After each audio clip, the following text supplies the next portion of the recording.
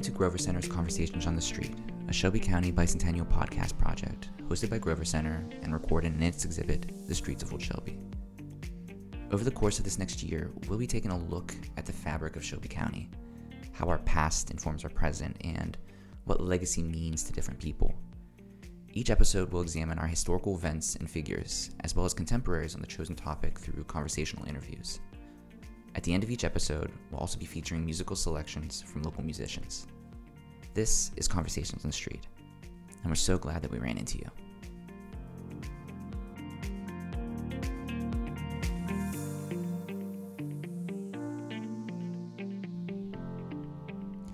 In 1822, more than 4/5 of Indiana was covered in forests. In Shelbyville, one settler remarked that the forests were so thick and fallen trees so large that water stood where it fell, that it sat until percolation or evaporation took over. The platting of Shelbyville was still a year off, and even after Abel Cole submitted the map to the commissioners, the configuration of the new town existed only on paper. The public square only took shape in art and imagination. Yet the function of a square established with the Greek agora in 500 BCE was already in use, a public gathering place for market purposes and a canvas to paint the public's voices upon, a place to share, create, and have conversations with community members and with politicians.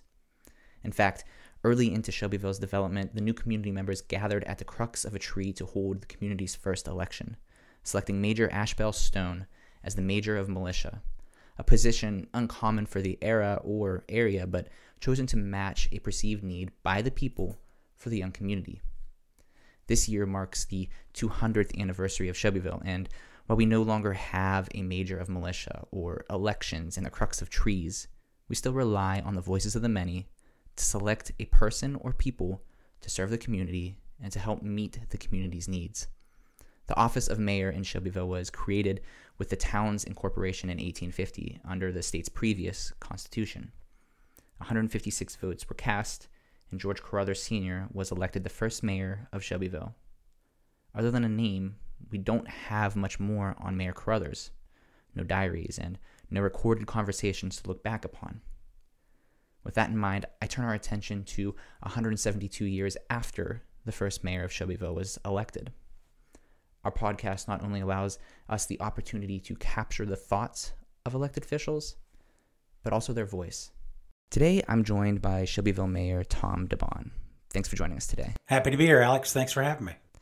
Before we get into legacy and all of the other things that we usually touch on in this podcast, let's start with who you are.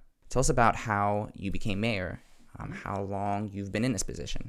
Well, so you kind of have to go back to my college days. I went to Franklin College, and they required an internship as part of your experience. So I was an intern for Jim Lisher, who passed away recently, former prosecutor. And my second semester, my senior year, I worked for him and had thoughts of potentially going to law school. And in the process of my internship, I made some very key friendships with some folks. And one of those was Bob Williams.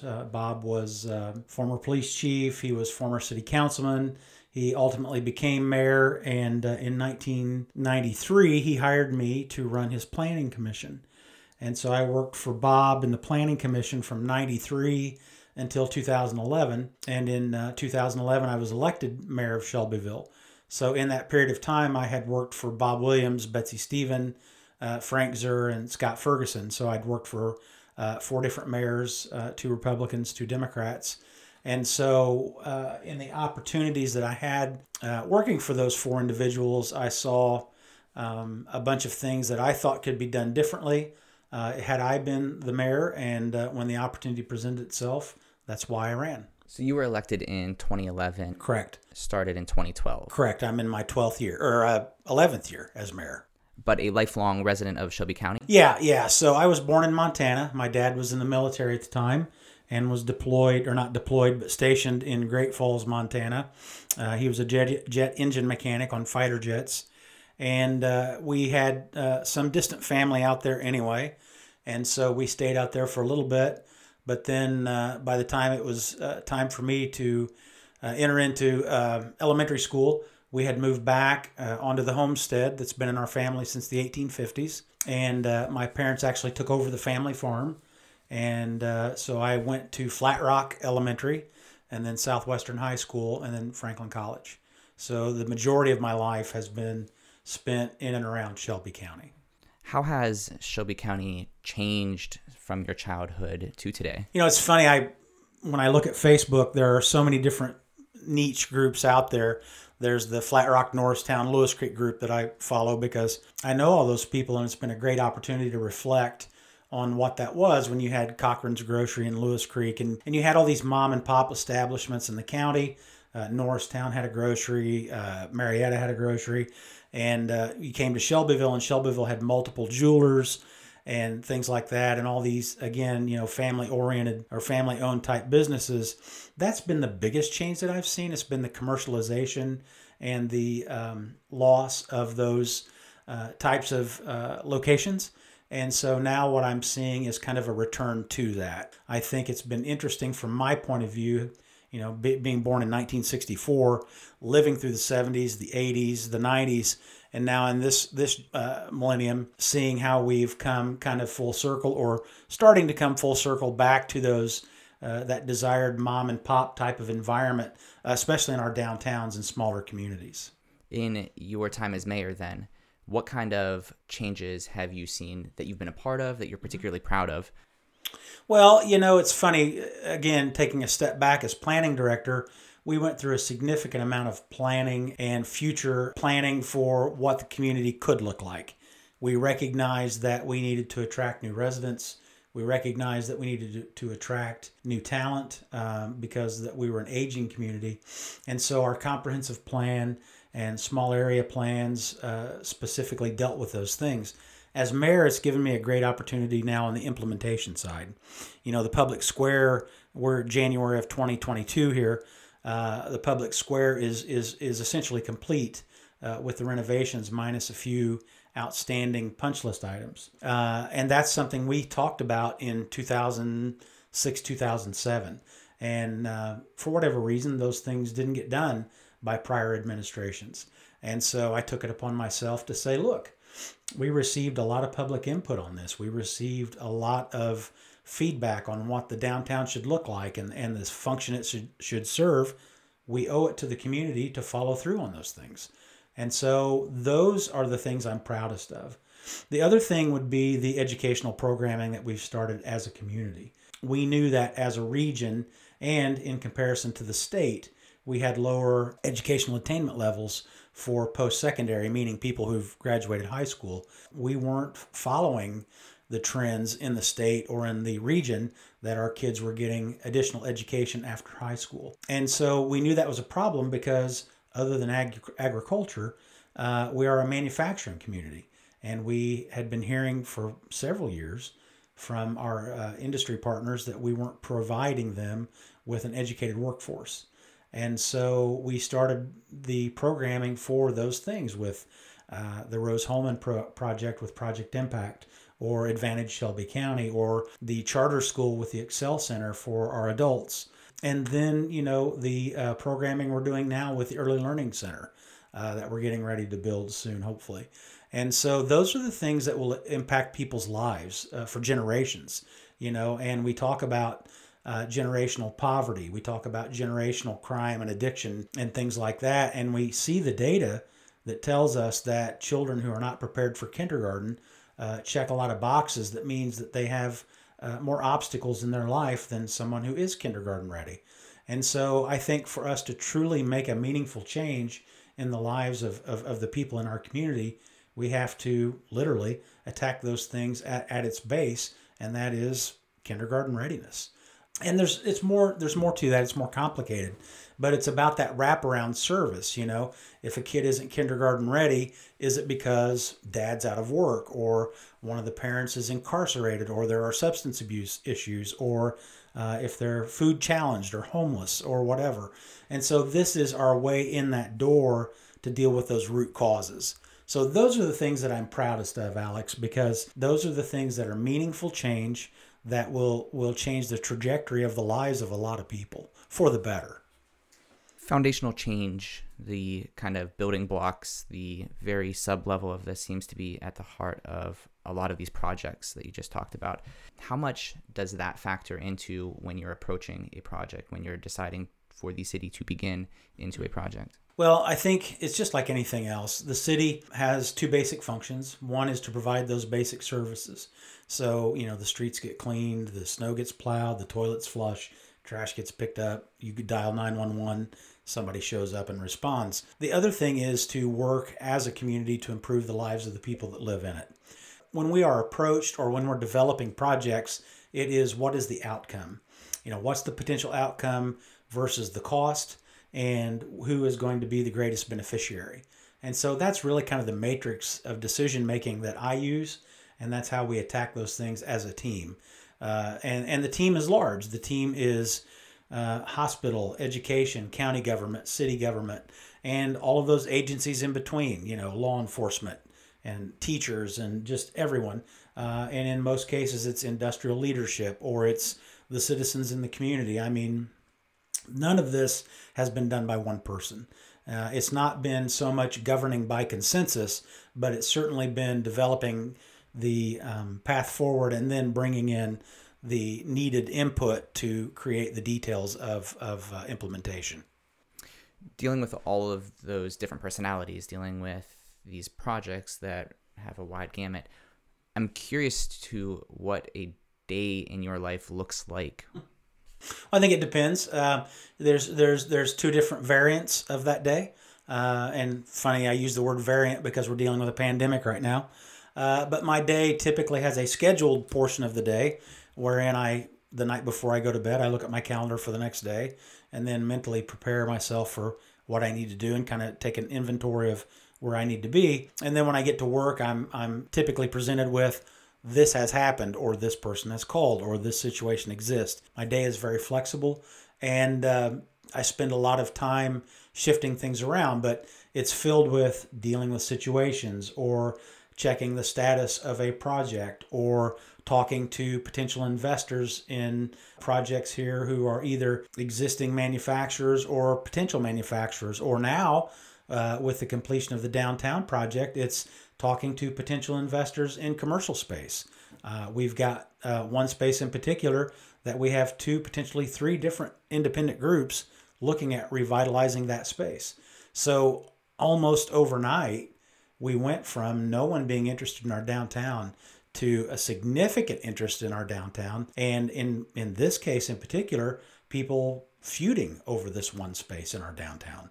It is everything we said it was going to be, but we now can show people that we knew what we were talking about. I'd like to jump back to your experience as a city planner. Mm-hmm. You had mentioned that you were a part of multiple mayoralships from both parties. Mm-hmm. One of the things that I'm interested in is working with people from different political parties. What differences did you see in their leaderships? Right. And then how has that changed? Has it changed today? The good thing about local government is you see very little partisanship. Now, there will be individuals who will approach you with their particular philosophy on, right wing, left wing, conservative, liberal, whatever. But by and large, the people that I've interacted with in the last nearly 30 years, very few of them have been interested in a political ideology as much as they've all been interested in what's better for the community. How does this make Shelbyville, Shelby County work? How does it benefit the people in the community? And so I've been fortunate. I mean, there have been those occasions where a particular mayor or a particular city council person would approach me and say, I don't think that's a good idea. It's going to agitate this group of people, or this may be a hot button issue for these voters. But by and large, it hasn't happened very often. It's been pretty easy to build that group, that core group, to move the community forward. Now, I will say that the cooperation between city and county government, between the schools and the industrial community is stronger than it's ever been. I can't take full credit for that because, again, a lot of these people are people that I worked with in a different capacity when I was the planning director. But now, as mayor, I've realized my biggest strength is the ability to convene. And so it's my opportunity to pull people into a room and say, this is the problem as I perceive it. Do you see it the same way or closely? And can we work together to solve it or improve it? And so I would say that's been the biggest change or shift that I've seen in my role as working for former mayors and then being a mayor is the ability to pull these people together. So even less partisanship, I guess. Oh, significantly. 2022, we're in an election year for county government offices and some state offices. So, there will be a little bit more of that discussion, but it won't impact the decision making on the local level. It'll be more in the context of that state representative may not like this because it's a hot button issue in their election, or the governor's not up for re-election. He's in his second term, but in years past it would have been, look, you may not want to present this to the governor today because this could be something they would not want to deal with right now. So you have to have some savvy in knowing how to deal with those things, but very few times have we had to modify our course or do a turnabout to a different direction because of those things. We've had to adjust schedules, no doubt. Budget years, at the state happen every 2 years. So the next budget year would be next year, 2023. And so, in those off years, we spend that time planning so that then we can make the ask in the budget year. So there's a lot of moving parts to these things, but very few of them are ever truly affected by true politics. Thinking about a kid that has interest in a leadership position like a mayor, what kind of advice would you give them going through life to get to that role? Or would you dissuade them from getting into that type No, and that is a real concern of mine, because aside from the local level, even on the state level, but certainly on the federal level, partisanship and just anger and vitriol are overwhelming. And so for a young person who could potentially be interested in a career as an elected official, I can understand why they would take a step back and say, maybe this isn't for me. I would say that the advice I would give them would be, look, if you're interested in doing something on the local level, get with those folks on the local level and spend the time and talk to them, in a one-on-one setting. Come to a council meeting or a commissioner's meeting, or whatever meeting that you feel is appropriate or that interests you, and find out who that person that you think you might best align with, and sit and have a chat with them. Because I think most elected officials would like the opportunity to explain more in detail what they do. Because quite frankly, I know Mr. Bradburn, who's a member of the board here, sends all of his kids to a government meeting or a number of government meetings as part of his class. And I think that's great. The kids find out where the meeting is and what the building is, and they may talk to the mayor or one of the councilmen as they're signing their slip and what have you. But quite frankly, what happens in those meetings is just a very brief snapshot of the work it takes to get there. And I would say for every proposal that comes to the city or the county council, there's 3, 4, 5 of those that never made it because they didn't have the wherewithal to get there for any number of reasons. And so it's behind the scene or the back of house things that you're going to get as a young person who's interested by talking to someone directly that you're not going to get by just attending a meeting. Is there any sort of class or volunteer opportunity that you wish you had done in your youth that you think would have prepped you for some of the things that you've experienced in your life? No, not particularly. I mean, certainly I would tell every kid, I'm an example of the value of internships, the value of spending that time making those relationships and paying attention. So I don't know that there's anything that I would offer differently than that. I'm going to give the standard: stay in school, don't do drugs, all those things, study hard, work hard. The world doesn't owe you a favor. You get through life by your achievements.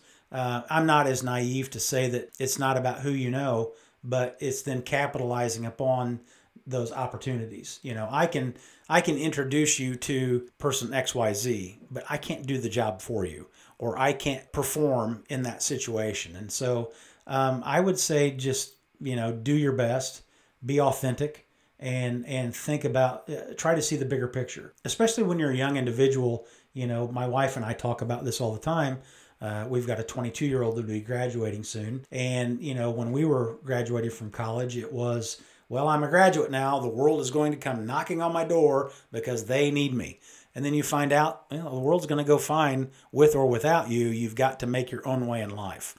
And so I think a lot of that is to my 22-year-old daughter or any person that's been through that situation.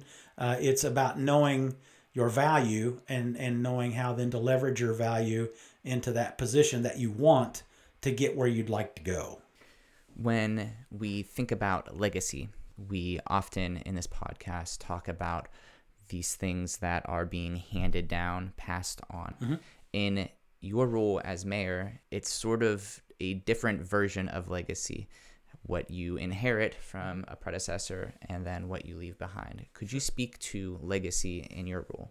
Well, in my world, and you touched on a little bit, it was you inherit the policies of the administration, and not just the immediate administration, but the administrations before you. As a mayor, we're subject to 4-year terms. And I would challenge anyone who walks into that office, regardless of the amount of experience beforehand, to really feel like they know what they're doing within the first year to 18 months. Because it's going to take you that long to figure out the routine with the council, with the Board of Works, with your department heads. In my first 7 days in office, first 10 days in office, we had a homicide, we had a police action shooting, we had a traffic fatality, and then not long after that, we had a flood.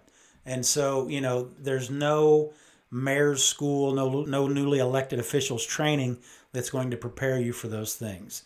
And so you are dealing with those things in addition to the things that you've inherited, either budget items or policy or things like that. And so understanding your role, understanding the things that you can impact versus the things you can't impact, and then putting those things into the context of the situations you've inherited takes you quite some time to figure out, now what do I do? And so I spent, because I was a department head for the 4 prior mayors, I had an idea of, the direction they thought the community should go in, or the budgetary decisions they made, or the contracts that the city was obligated to. And so it gave me then the opportunity to come in and say, I know the backstory on these things. I know what we were trying to accomplish, but maybe there's a better way to do it. Or economic conditions change. We were able to refinance or retire early debt from prior administrations because the market was better. So we were able to do that, but then continue the mission forward. So if an infrastructure project for road reconstruction was bonded, or a building out at the Intelleplex, or any number of things, we still were able to achieve that goal. We just did it differently. So I would say that's really kind of the legacy of things. What I'm going to leave the community when I leave for the next mayor. I think we're going to be in a very strong position financially with a renovated downtown, with more jobs than we've ever seen, with more net assessed value than the community's ever seen. So I think whoever takes that position after me is going to be in a pretty good shape. You had mentioned that it takes, a little bit to know what your role is. I'm also interested on the flip side of that. Do you find that there is a strong disconnect in the community, or not even locally, but just in other communities as well, about what a mayor can and can't do? Yeah, and it's interesting. I don't spend a lot of time on social media, but it's interesting when I do pick those stories to read. It's intentional because when I see, the Addison Times or the Shelby County Post or the Shelbyville News, and they say, Plan Commission approves this, whatever it is. And then I read the comments, and the comments are, the city needs to bring Target. The city needs to open this. The city needs to do that. And a lot of that is just a lack of understanding of government's role and their ability. Very early on in my first term, I reached out to Target, offered to make the trip to Minneapolis, had a real estate broker on retainer who was trying to set up those appointments.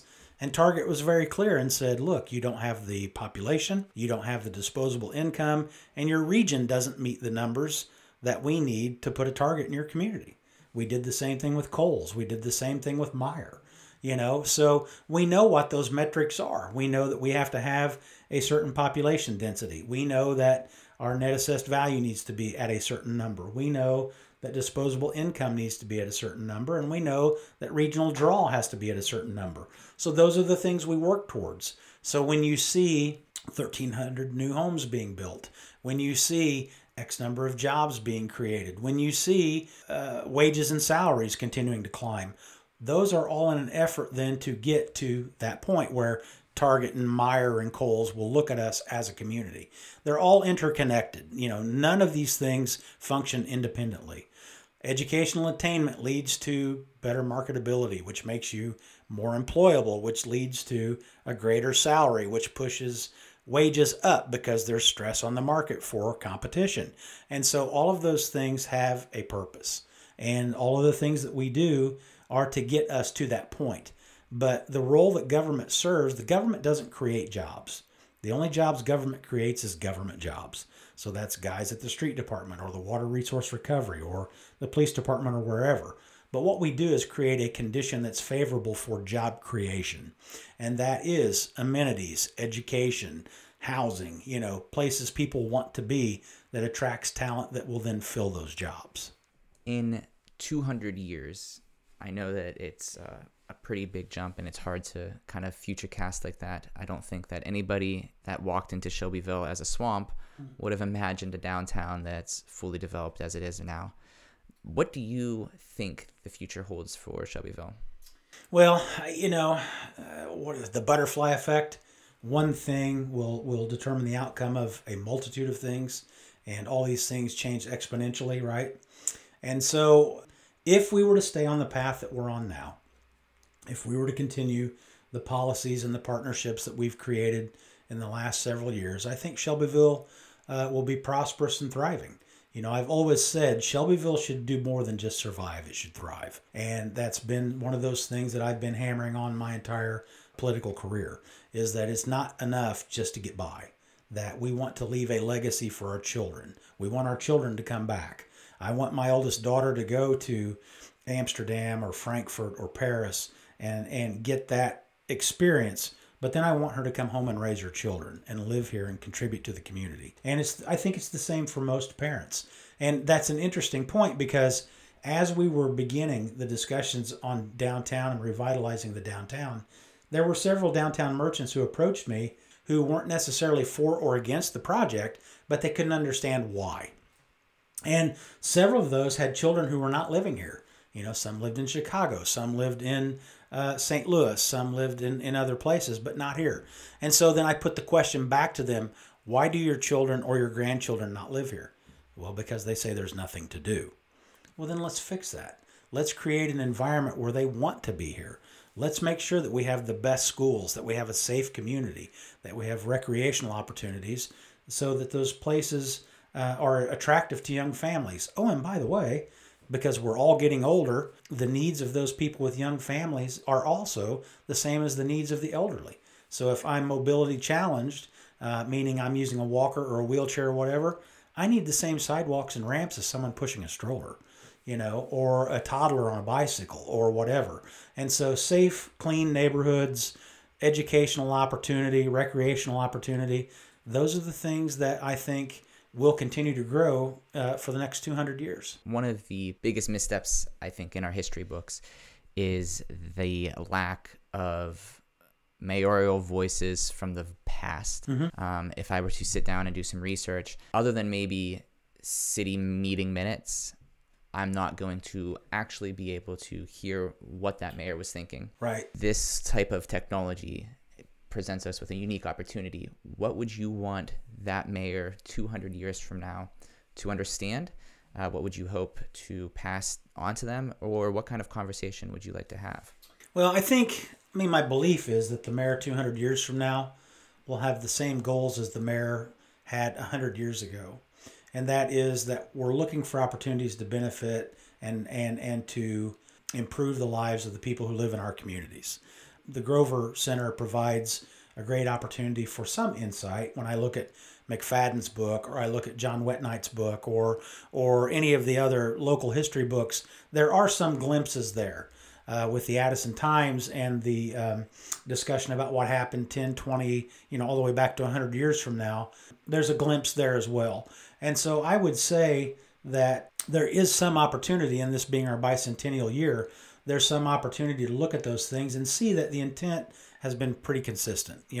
I had the opportunity to know Jerry Higgins, who was a former mayor, Ralph Fanata, who was a former mayor, and some of those folks. And in all of those informal discussions, it's always been about what's been best for the community. Now, their methodology may be different than mine. We're talking micro and macro. So on the macro side, we all want the same thing, but in the micro, they may have done things differently or hoped for different outcomes. And I think it'll be the same 200 years from now. Is your office the same office that former mayors would have had, or would you have been located? Well, so remember that City Hall burned down in 1927. And so my office has been the same since the mayor's in 1928. Mm-hmm. That's correct. Yeah. And so yeah, there's some history in that building for sure. And so, Ralph Fanata's office, Jerry Higgins' office, Bob Williams, all of them, we've all had the same office. And I've been in meetings, a lot of meetings over the last almost 30 years in that office with a mayor of some type. Is there ever a moment that you stop and think, like, if the walls could talk? Oh, every day. So even this morning, as I'm walking in to the office and I'm looking at my schedule and I'm saying hello to the people that are milling about, I look around and I see the plaque on the wall from when the building was built in 1928. And I remember the discussions, some of the spirited discussions that were held in the council chambers or in the mayor's office. And then, even reflecting back on some of the things I've read in the information that you all curate here. And so I think, yeah, there's some great history here. You don't have to go to the Library of Congress or you don't have to go to the rotunda at the State House. You really can sit right here and see some pretty significant things that have happened. Well, Tom, is there anything else that you would like to include that we didn't touch on today? It's a great opportunity for me to be here. I don't think that people fully understand the value that the Grover Center brings to the community. And one of the things, and I don't know that you've been given, you and your staff, the credit you deserve, but when we were doing the downtown renovation project, we leaned on you guys heavily for the history of the fountain, the history of the statue. You provided us renderings of the different configurations of the public square over the history of the city of Shelbyville, which, incidentally helped us determine the layout for the square because we wanted it to be historically accurate, but still meet the needs of today's traffic. And so, you all played a huge part in that. And I would hope that the members of the community who are listening or have the opportunity at some point to listen understand the value that you all bring to virtually everything that I've talked about today.